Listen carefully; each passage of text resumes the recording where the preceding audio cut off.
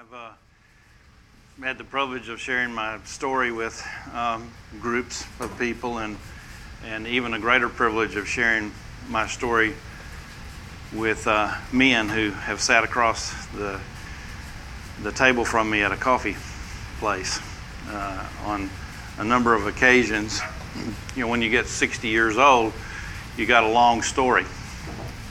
On Monday night, I was writing my story, and Tyler, Tanya's son, my stepson, was over at the house doing his laundry, and I said, Tyler, man, I don't know if I can get this in 20 minutes. I mean, I'm 60 years old, and I got 20 minutes to do this. And if you know Tyler very well, he's very insightful. He's a very insightful person. He thinks very deeply. And so there was this minute of pause, and then he goes, well, gee, that's like 3 minutes a decade. So I guess the point is that there's a lot more to my story than what I'm going to share with you in the next 20 minutes, but that's what I have. And as I was thinking about this, I can identify with Paul, the apostle, in that he referred to himself as a wretched man, oh wretched man that I am, and he also referred to himself as the chief of sinners. And then he also had a lot more to say about God, and I would too if I had more time, because he said things like, there's nothing that can separate me from the love of God. And so there are a lot of stories in my story that I could tell you that would point out that I have been a wretched man, and that I have been at times the chief of sinners.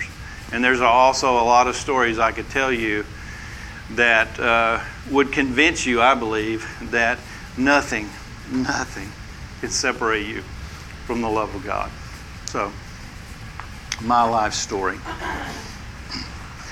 I was raised in a small farming community in West Texas. My parents were childhood products of the Great Depression. They grew up relatively poor. Both had scars to show from that tragedy.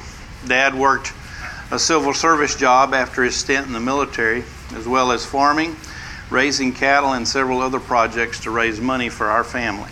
Mom worked as an accountant, kept the home, canned vegetables, sewed clothes, and of course balanced the budget. My parents worked night and day, and they saved every penny they made. One never knew when the next Great Depression might come.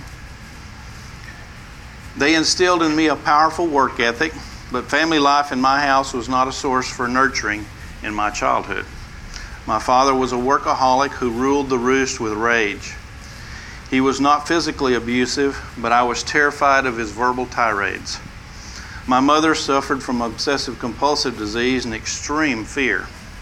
When riding in a car, if she were not driving, she occupied the back seat and kept her head down beneath the seat because she feared accident or injury.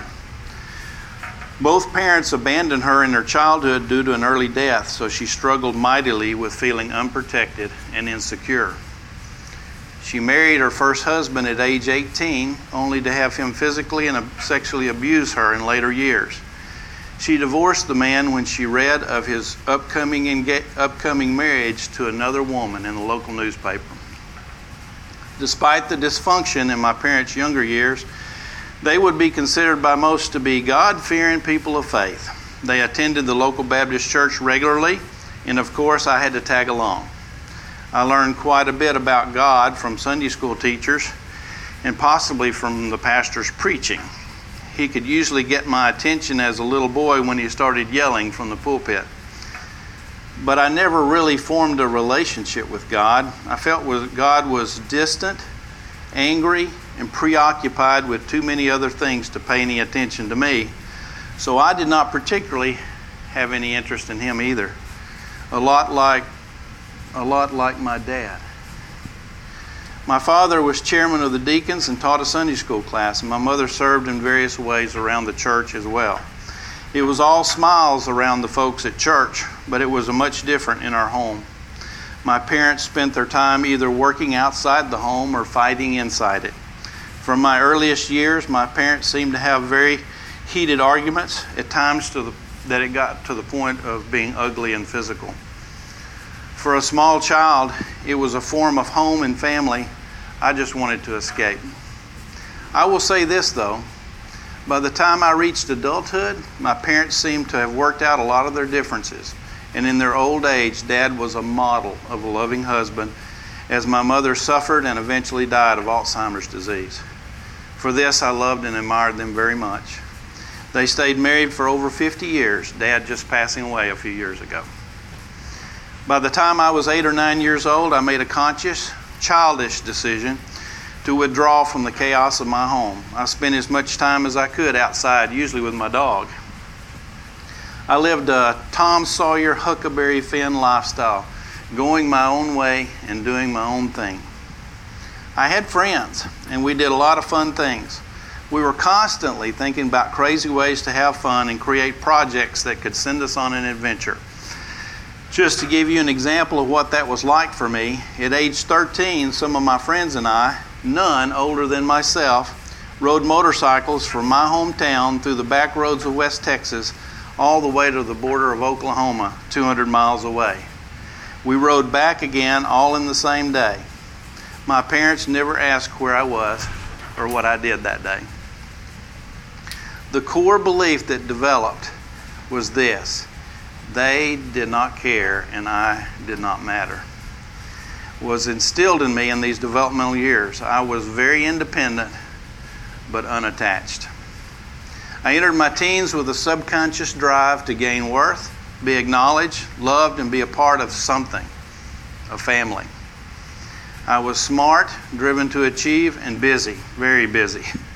I worked 2 and 3 jobs at a time in high school during the summers, played sports, participated in slide rule and math competitions, 4-H, and still found time to make pretty good grades. I made straight A's, was an all-state golfer, started on the football team, was competitive in academic competitions, and liked by most everyone young and old. I was a good kid.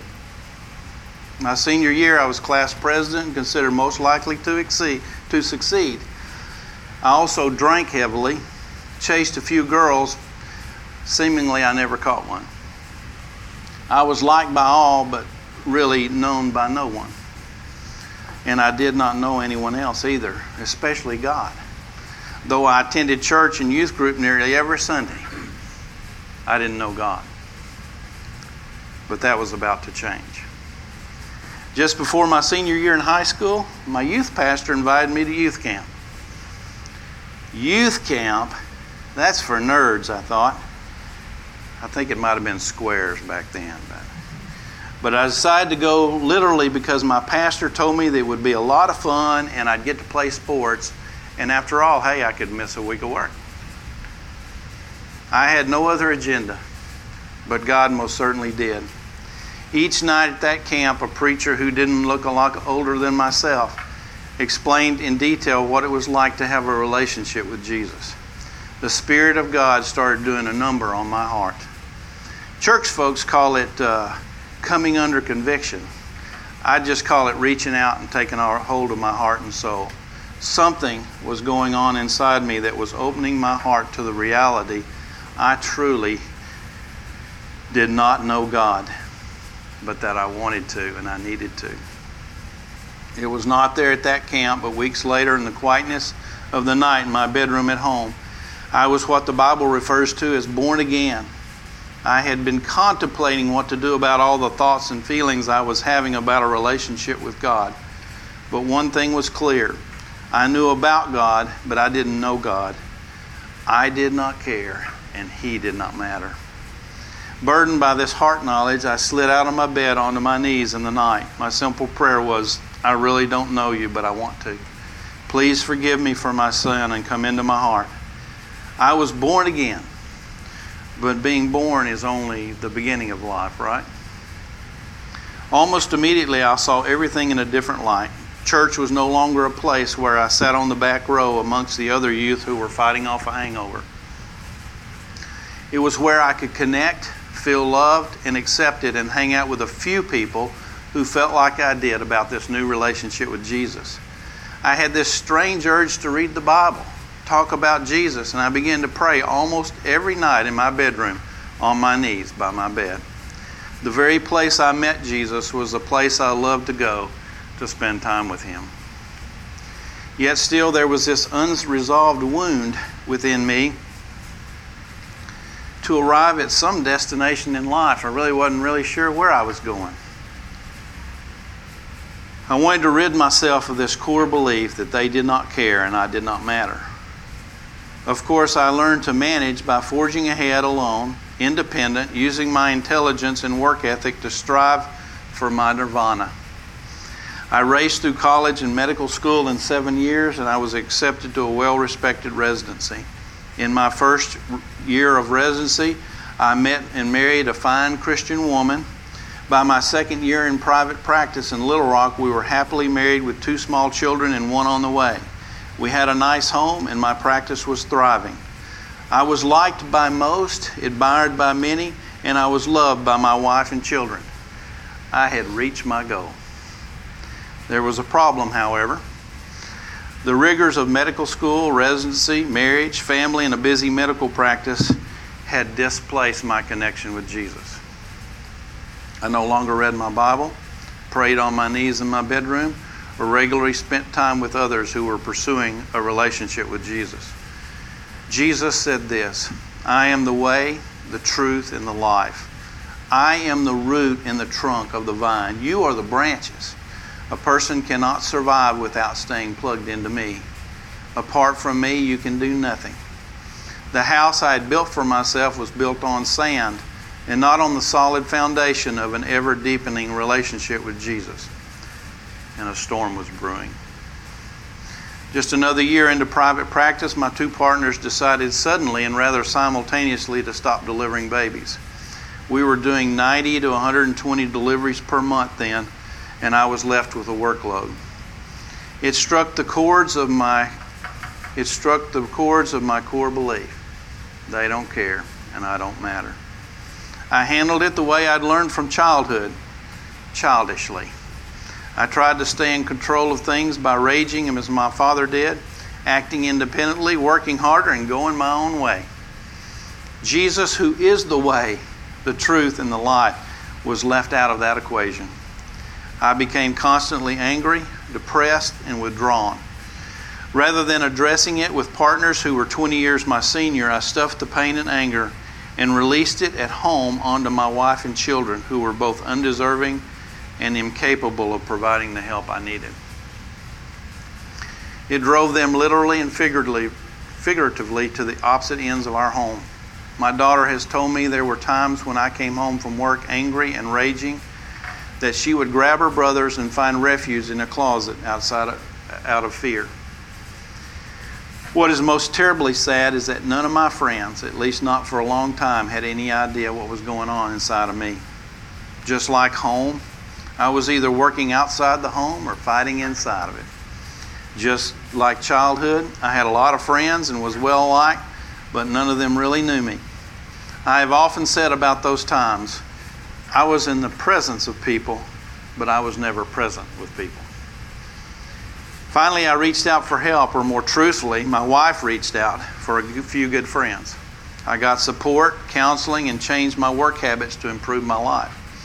With the help of a counselor, antidepressants, and encouragement from some people who had a deep, strong relationship with Jesus, I was able to resolve a lot of my anger and stop raging.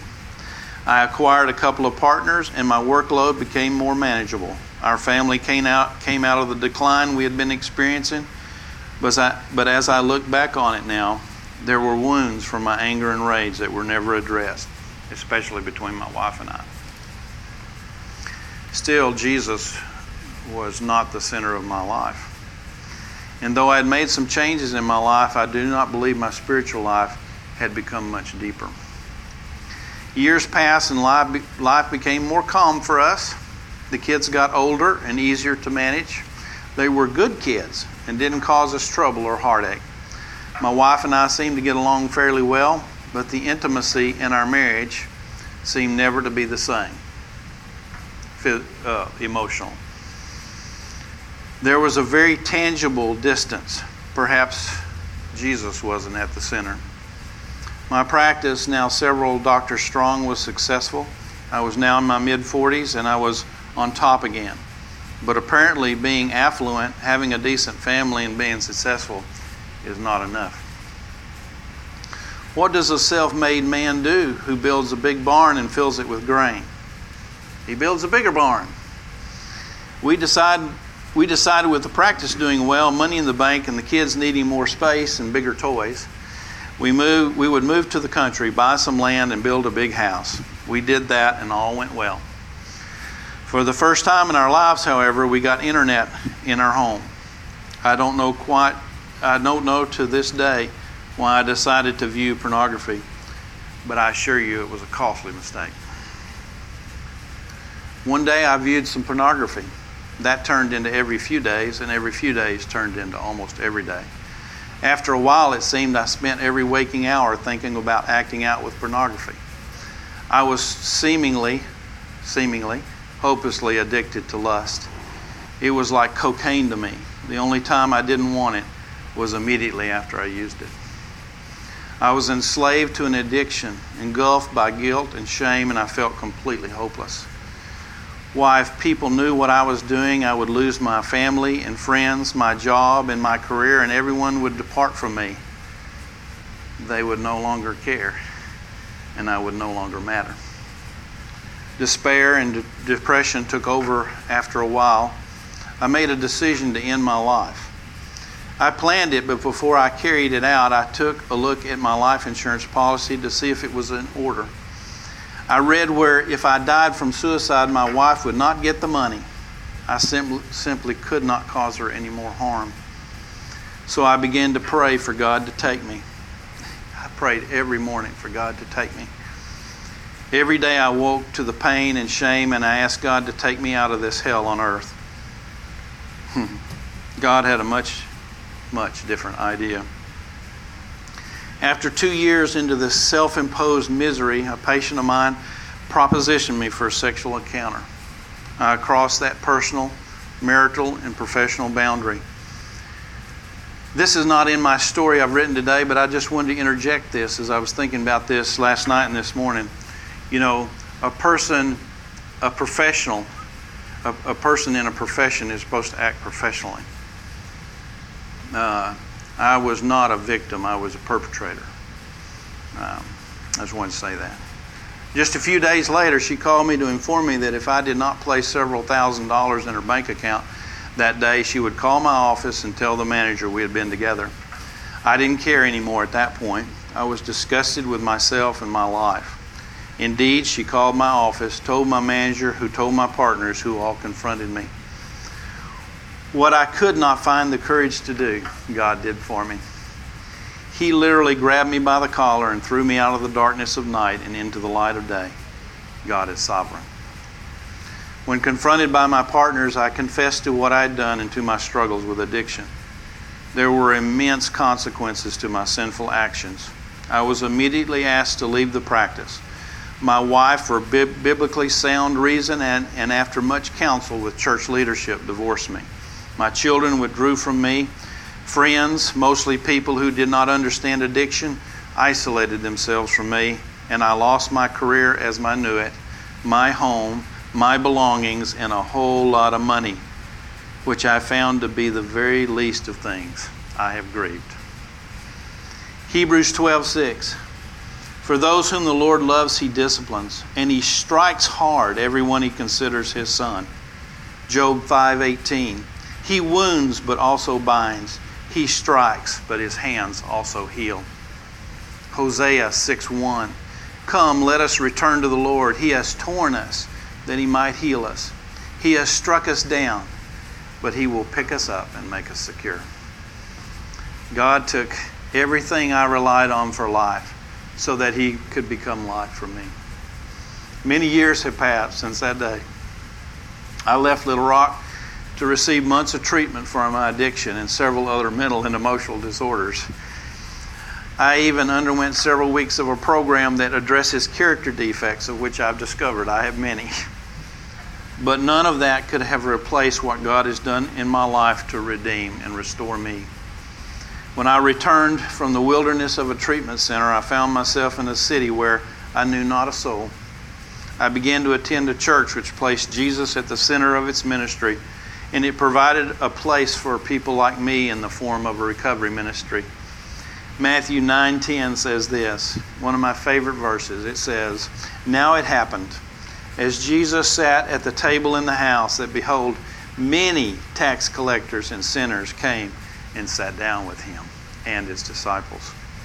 I shared honestly about who I was and where I was in life. A group of men who loved Jesus and had those deep roots in him literally carried me to the healer day after day, week after week, until I could walk on my own. I spent several years getting to know the real Jesus the Bible talks about. I read my Bible like a man desperately needy for God. I spent a lot of my time at church and small group meetings surrounding myself with people who knew Jesus really well and were a lot like him. And I constantly got down on my knees by my bedside in my bedroom and prayed to God in the night, "Please change me." I forsook the life I had forged and reached out for Jesus, the way, the truth, and the life. And I'm still doing those things to this day. God tore me down, but he built me into a new man, a man who loves him and others better than ever before. He gave me what the Bible clearly states is a gift of favor from him, my lovely wife, Tanya. We have been married for 5 years now. I now work as a physician and medical director for a correctional facility where all sex offenders have to serve their time. Do you even think for a moment that's a coincidence? After years of silence, my children have reached out to me. We are pursuing the restoration of our relationship. I spend almost every Thursday evening with a group of men who are real and honest about their life struggles. It is a blessing and a privilege. I even at times get to encourage and walk with a man whose life has been ravaged by his addiction. Some have found life again. Things like these give life meaning and purpose with Jesus at the center, running the show. He truly cares, and I do matter. There's much more I could say and many more stories of Jesus I could tell, but the writer of John says it best. And there are many other things that Jesus has done, which if it were written down one by one, I suppose that even the world itself could not contain the books that could be written.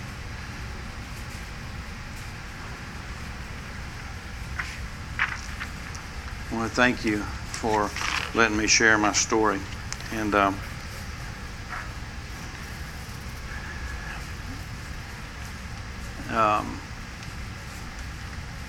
I guess the only thing I'd like to share is to offer you an invitation that if if you don't have Jesus in your life, that you would get him, and that if you do have him in your life, that you would pursue him. And if you have pursued him and have experiences with him, then share that with the world. Thanks.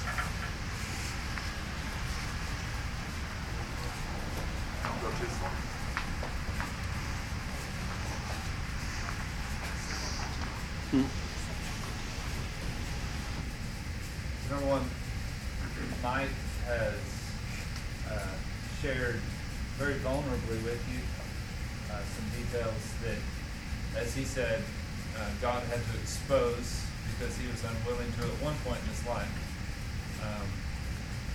So as we open up for a time for you guys to ask some questions and to respond, and maybe hear some more from Mike, or if Tanya's willing, from Tanya. Just being mindful of his courage that he was willing to go through this morning. So, Mike, would you be willing to come back and then?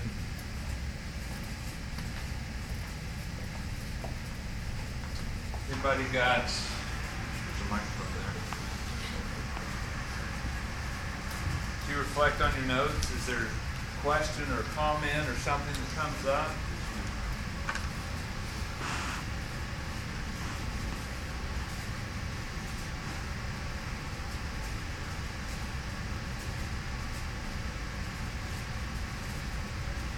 said that, good timing. You said that God exposed what you were unwilling to expose by the woman that you described. I guess number one, what was the fear? So understand when we have sin and guilt and shame and we're unwilling to expose that, what fears caused you to hide it? And then when you were finally exposed, how did that compare to the fear that caused you to continue to keep things hidden? Does that make sense? Mm-hmm. Well, I think there are a lot of fears that not only myself, but many here could identify with: the fear of rejection, the fear of loss, the fear of loss of life as I knew it,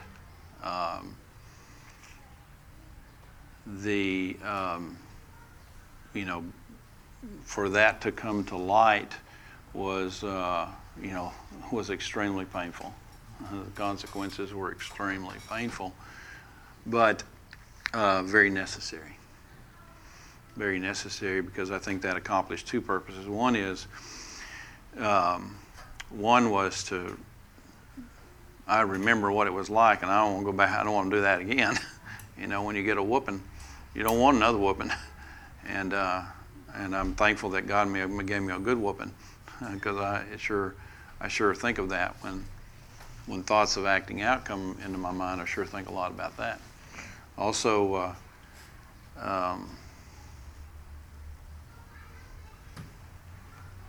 I guess the gift of that was that is that I'm a lot more open person, and I went through it, and hey, I'm still alive, so hey, I can be open and honest, and I am with most everyone. And sort of a bonus of all that was the fact that I might be deceiving myself, but I don't think so. There's not a person on earth, I don't care whether you're out on the street with a sign saying I need money, or whether you're sitting in the desk of a CEO, I'd treat all of those people the same, because I have a deep understanding of that I have been a wretched man and a chief of sinners, and so whereas I wouldn't pay, I don't know how many of you were here last week, but the little black fellow that's truck broke down, I wouldn't have given him the time of day had not I experienced what I have experienced. And so in that way, it's a gift. It's a real gift.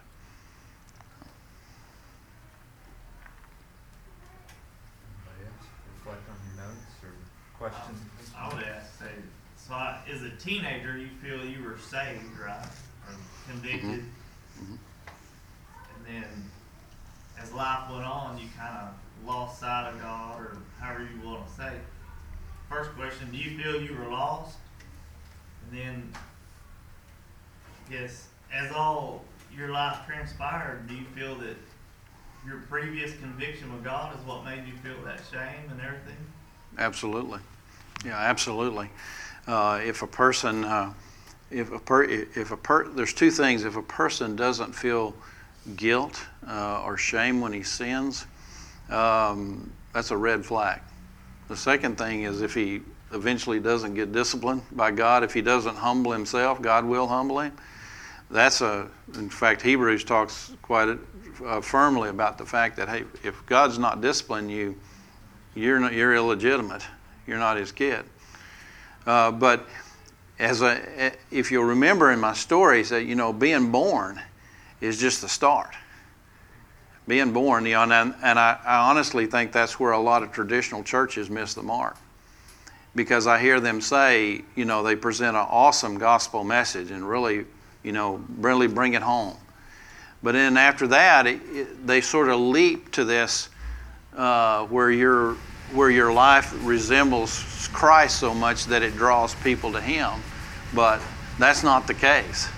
In fact, if you don't pray, which to me is breathing, if you don't continually ask to be filled by his Spirit, which is water And if you don't feed on His Word, which is food, then you're not going to grow. You're just going to stay a little baby. And when I'm back there when I was 18 and born again, I was just a little baby. I still did things just like I did growing up, and did with not a great some change, but not a great deal of change for a great many years of my life. But then I started feeding, and then I started hanging around with people who were deepening their relationship with Jesus, and I started praying on a consistent basis, and the Word of God. I was just desperate. I got desperate for God, and Jesus said, when you seek me with all your heart, you'll find me. And so there are a lot of people, I think, who are born again, truly born again. There was such an alteration in my feeling and thinking and my being at that moment when I invited Christ in my life that it's you can't explain it away, or you just there's nothing else it could be but Jesus. It was just I was just lit up.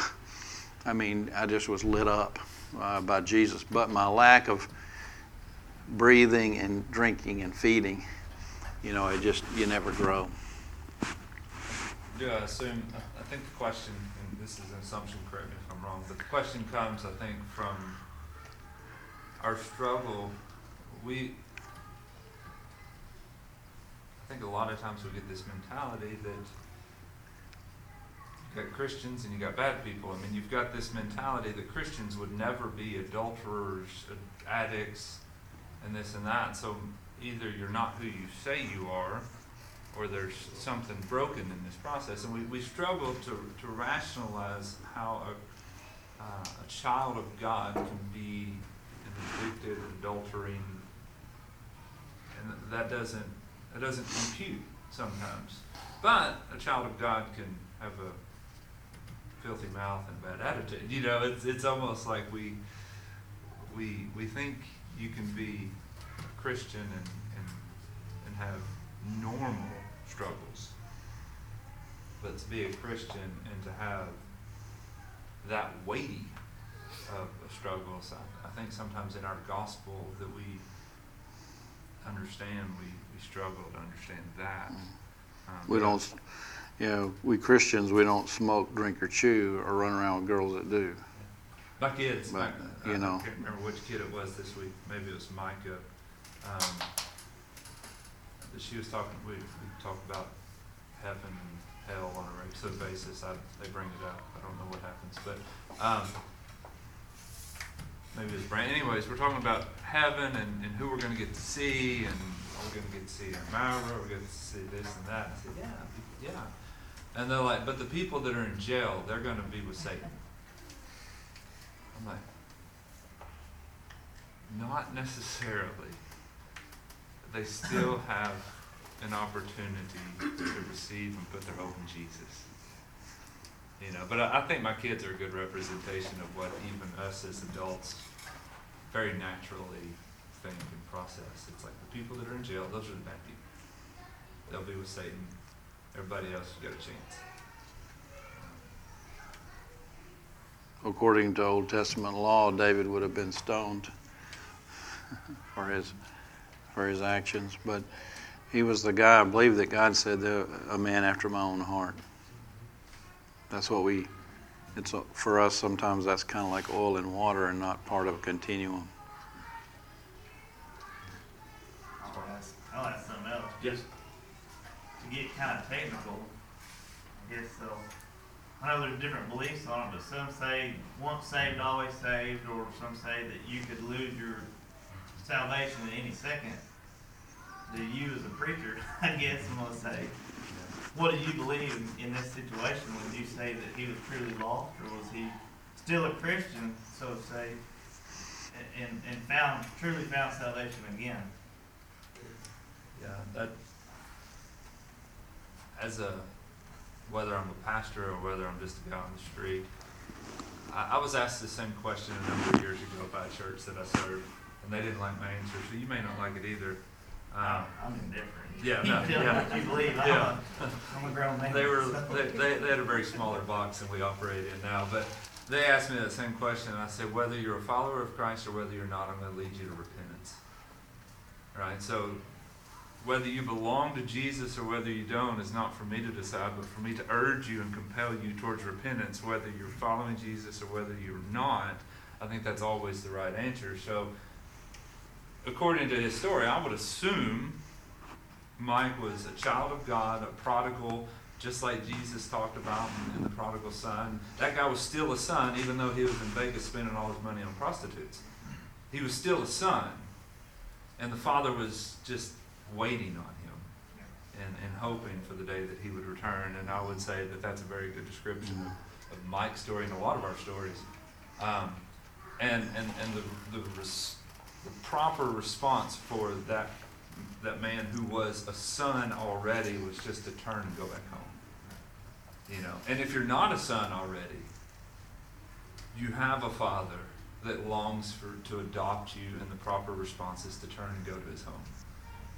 So for me, as a believer of Jesus, whether I'm a pastor or not, just always compelling towards repentance. And if you're a son, go home. If you're not a son, you have a home. Go there. I would say in his story, kind of answered my question, but if you look at it this way, so he was a Christian, and he said it. His sins were brought to the light.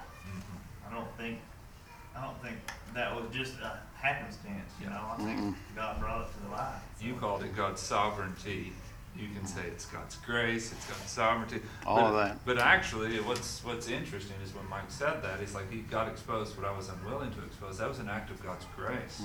Because he was a prisoner of all the things that you were unwilling and didn't want to be exposed. And now you've built yourself a prison that you live in, and it owns you. But when God exposed that, he set you free. Now, it was a painful process that stripped away everything that you had said you had built your life on. I had work, I had family, I had a home, I had all these things that I thought if I built these things, then life would be good. But actually, when God set you free, he actually took all those things away in order to set you free. He took what you called your nirvana. If I can build this, then I've arrived. Which was a false gospel that leads to some dark places. It's a mirage. If I just had this, and this, everything would be good. It's all a mirage. It's all a mirage. In that story of the prodigal son, people don't talk about the one little phrase in there that is quite significant, and that is when he got down to his last dime and his last pea pod, what happened? It says God brought a drought. Made it worse. He made it worse. But it was that. It was that. He finally got fed up and said, I'm going home. Man, at least I can get 3 meals in a cot, when I get home. And so God disciplined. God brought misery and discipline on his son because he knew he knew where he would go. He knew where he would go when it got bad enough. Anybody else got anything on mind that you want to say or ask? Lost people just get more bitter.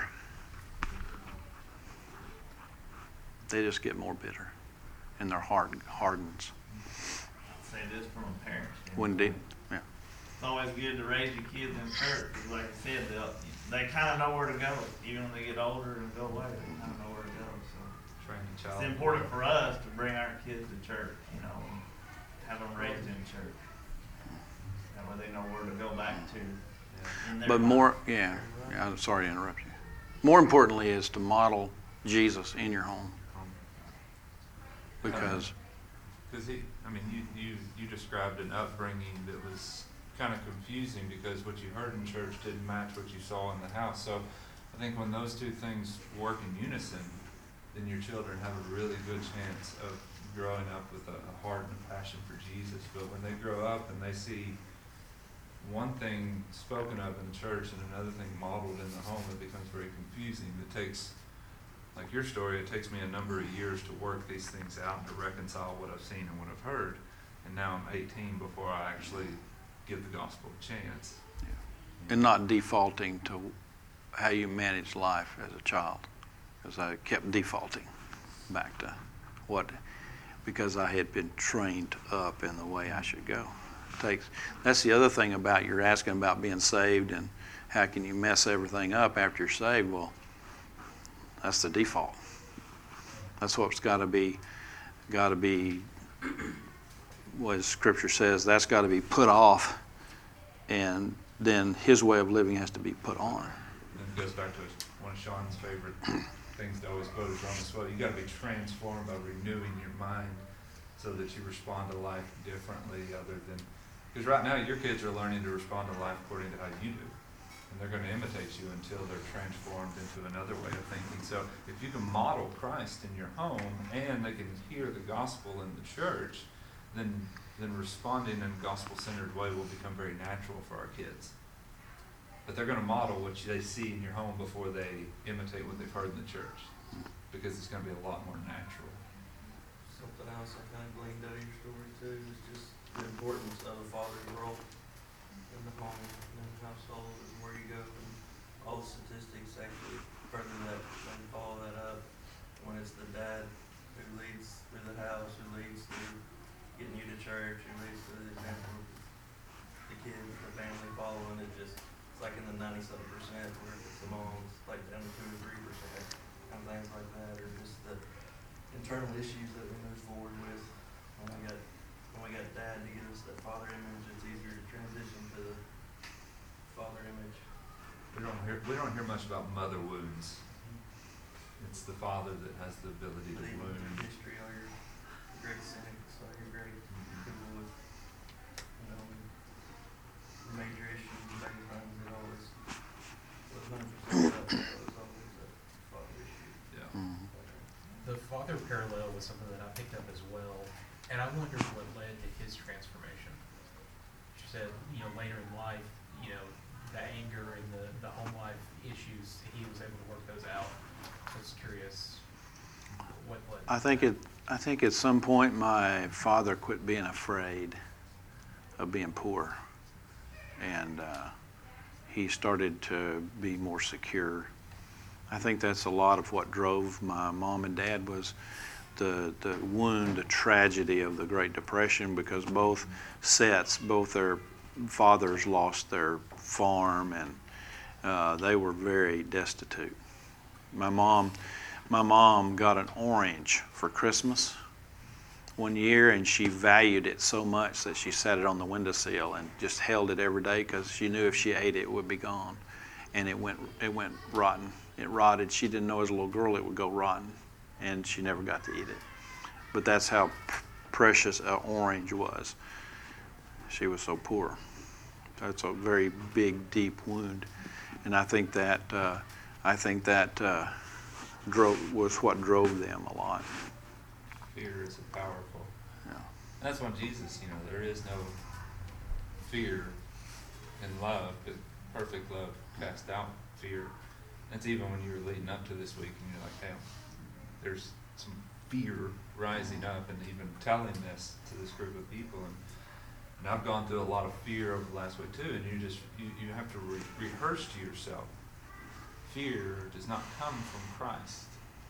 It's not originating from him. My fear comes from the enemy. My fear comes from another source. And closer we put Christ to the center, the less we have to fear. Right? But it can ruin a man to be fearful. I think that was one thing if I kept putting it back into the story, but I don't remember exactly how you worded it, but not being accepted and where you're at, and then I wrote down that that all seemed to change when you develop that intimate relationship with God, and that loving relationship back and forth, it transitioned and then started flowing out of you from that point. Now, my core belief through much of my life has been they don't care and I don't matter, whoever they are at the time. Right. And when they don't care and I didn't matter, then why should I, the heck care about anything myself? And that's when at times like that is when I have, and that can still kick in certain circumstances. I've caught myself saying, well, it doesn't matter anyway. Bad place to be. So I have to watch that. I haven't asked this. Can I ask your permission, Tanya, to give some of your feedback as well? Sure. Would you be willing to come up and do that up here where people can see you and hear you? If you're going to be a leader at any point in any place, you should ask permission before the moment. So I apologize for what I just did. So Because she sharing could have one. said no, but then she would have felt bad. So completely my fault. Me and Tanya have enough history. She'll just get angry at me and it'll be okay. So my thought with Tanya, and if anybody else has a thought as well, it's one thing for Mike to stand up here and say, here's what I did, and here's how I believe God's grace has been good to me and forgiven me and cleansed and restored. But it's another thing for Tanya, I believe, to know all the details that Mike just shared and many more, and to say, I give you my life. And I'm going to go back to what we talked about a number of weeks ago, and that I'm going to be a wife who submits to my husband, even though I know all the details of all the years before we ever met. That's why I think that y'all's marriage at this point is such a beautiful picture of the gospel, that you're intentionally saying, I submit to you as my husband. I want to be your wife, and I'm going to love you. I don't do a very good job of saying No, she's no, I'm just kidding. Just kidding. So what are I don't even know what or how to ask this. Let me start with the obvious. Are there any, you can tell me that's too personal, I don't care. You can derail this question however you want to. You know that's got to be difficult on some days. Okay, Yes. Can I just be honest and Yes. say that? Yes. Loving a man that has a past and that sometimes it's hard for us to reconcile in our brain, we get that that's what you're supposed to do, but it's got to be hard some days. So is there any insight to the difficulty and then what allows you to to be gospel-centered and love your husband even on a difficult day? Well, his story, or a lot of it, spilled out on our first date. The first time we met, it spilled out. I think I've always seen him from the very beginning as the man he wants to be, that he wants to be for God. And he didn't do that to me, and if he's worked through it and asked for forgiveness and God has forgiven him, I can't hold it over him. I mean, I have faith in him and faith in God that, to work things out. Now, on a practical level, from the very beginning, like I said, he's been upfront and honest, and on a practical level, he's still, after all this time, he will usually text me, this is where I'm at, this is where I'm going, this is how long I'm going to be there. We have Covenant Eyes. I don't know if any of y'all know what that is. It's an internet accountability program. We have Covenant Eyes on all of our phones and our computers, and that's his idea. It's a report that we get from each other about where we've been and what we're doing online and stuff like that. Accountability partners. He's- Several men are accountable. Yeah, there are several men that get that report as well every week. I mean, he's been very upfront and very honest about his past and about making sure I feel secure because of his past and where that has gone, and in all of those practical ways. Now, do I have days of doubt and worry? Of course. Where you been? Where have you been? So, but it doesn't have happen too often. It's gotten better Yeah. through the years. Do you- So, but we talk sometimes about not letting our guard down. I think after being married 5 years, it's easy to let your guard down and say, oh, we're good, and we're not good. Yeah. I mean, we're always gonna have to be careful. We're mindful, even watching TV. Before we watch a movie, we go look it up on what's the sexual activity level in it. And there's many movies we choose not to watch because of that. And that, I think that's a good thing, no matter what your history is. I think it's a really good thing. And that's what I was thinking. It's like, okay, there's a lot of things that y'all are talking about because of your history, but I think there's everything that you're talking about translates really well to marriage in general. So do you have anything that you would say, you know, any wisdom or counsel for a woman, a wife, or somebody just in, I don't know, just dealing with your significant other and just how to don't get wrapped up and driven by fear and emotion, but here's something I've learned in loving. And is there just anything that you've learned that you'd like to share?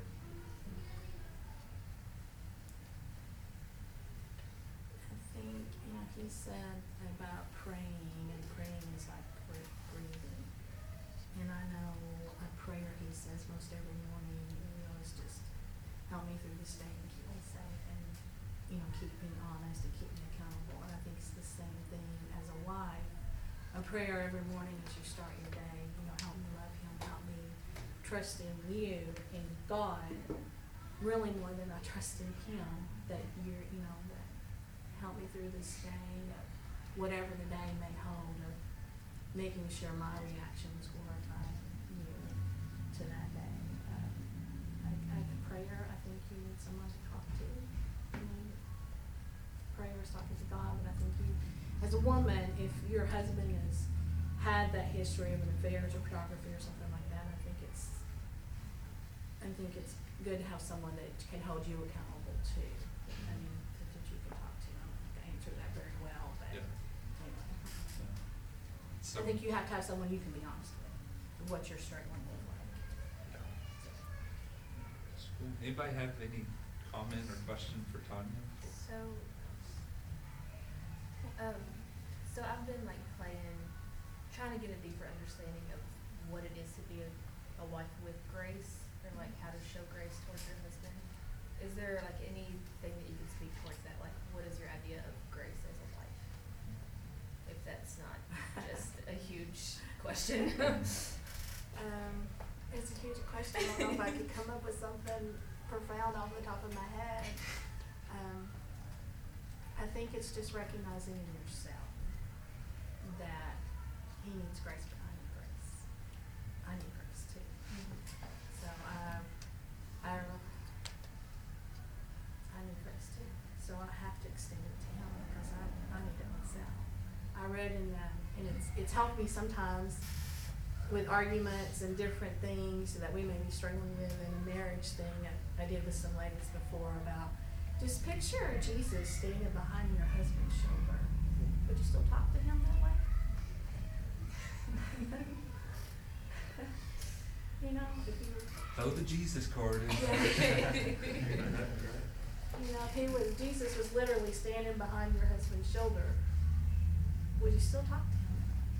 Would you still say no, or and not be willing to give that, or whatever it is? I don't know. And I sat and had breakfast with Mike the other day, and he shared this and even some other things. And one of the things that you shared then that you didn't share now, that Tanya just kind of alluded to, was Mike has submitted himself to other authorities on his own. Part of your restoration and redemption process came to you go into a group of men and saying, I want to submit myself to you guys watch over me, I'm yours, so to speak. Number one, I know that's a picture of the gospel. The gospel and receiving Christ requires submission. I mean, first and foremost, you have to submit to the authority of Christ, but in submitting to the authority of Christ, you submit to other authorities that are over you as well. And Mike has done that in a way that God has been able to restore and redeem a lot of your life because you were willing to submit. But I say that to say this, that Tanya, as a wife, I can see that you're able to submit to him because you know for a fact he submitted to others. And if you're a husband that wants your wife to be submissive to you, she needs to know that you're not a loose cannon and that you are, first of all, submitted to other authorities so that she can safely submit to your authority. You're not going to get your wife to submit to you because you command it. But it's you, first of all, submitted to Christ as your head and to other men as wisdom. Now, your wife says, you know what, there is a past, and there is some real legitimate stuff for us to consider, but because I see you submitted, I can submit to you. The best is Tanya ever will, so I know that's hard for her. So It is, that's a whole nother subject. I always like to have the opportunity to share this with people is that, it says in 1 John for us to confess our sins to God and he will forgive us, right? But it doesn't, it says confess your sins one to another and pray for one another and you'll be healed. And I always ask people, especially men that I talk to that are struggling with addiction, do you want to be forgiven or do you want to be healed? And you can confess your sins to God, and they call it the addictive cycle, where you act out in your addiction, you feel bad about it, you ask God to forgive you, and things get better. You feel better, and then you act out, and it's a vicious circle that God says, if you confess your sins to me, I'll forgive you and cleanse you from all unrighteousness. You can wash a wound out all day, but it could fester back up until you get the antibiotics. And so if you're struggling with anything, it might be anything you might be struggling with, pornography or thievery or gossip, and you've asked God 1,000 times to forgive you. But until you go, it doesn't say you got to blast it on the foghorn at the courthouse square. It said, if we confess our sins one to another and pray for one another, we'll be healed. You can take a small group of people and say, I'm really in a bad place with this. Would you pray for me and hold me accountable? And as you do that and you're honest, rigorously honest, you'll receive healing. It'll go away. It'll get, if you're a child of God, for sure, it will go away. In fact, if you're not a child of God, it'll go away. It'll go away if you're struggling with addiction. But it won't. You can confess it to God all day.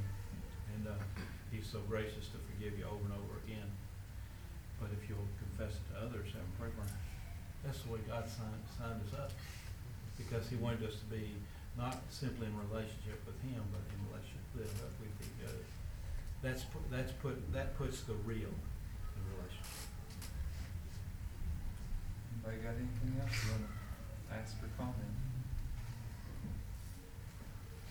I just want to provide praise to both of them.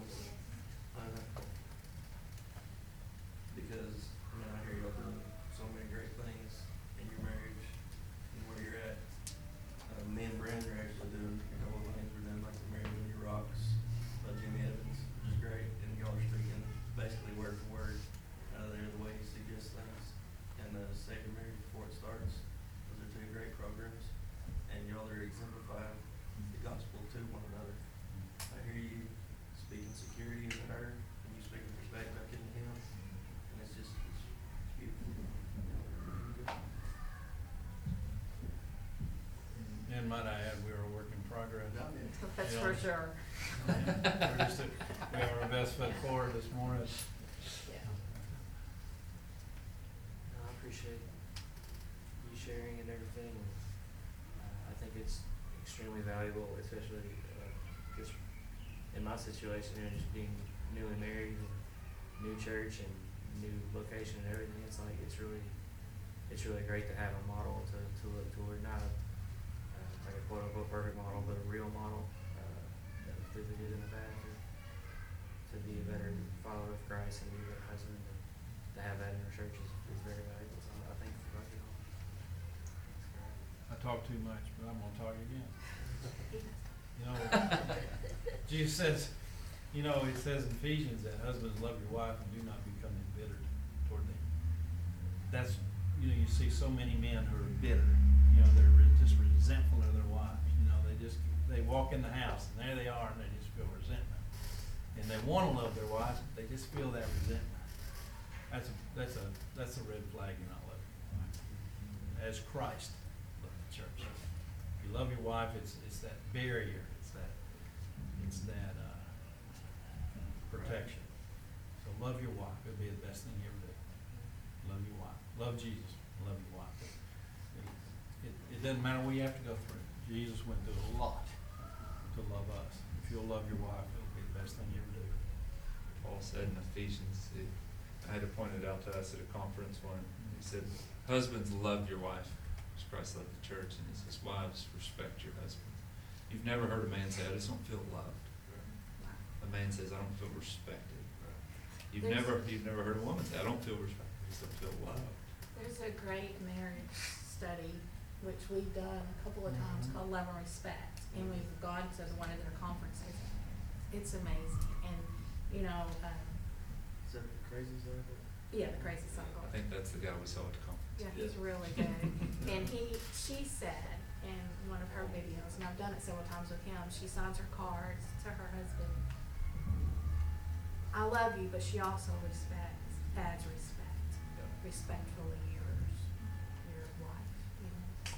And I got a motion, that's the core values that it says, biblically, is women are looking for love and men are looking for respect. I think that's hard for women to do. And I do, I think, you know, in the world we live in, I think it's hard because I just think it's hard to be for us to do. Counter-cultural.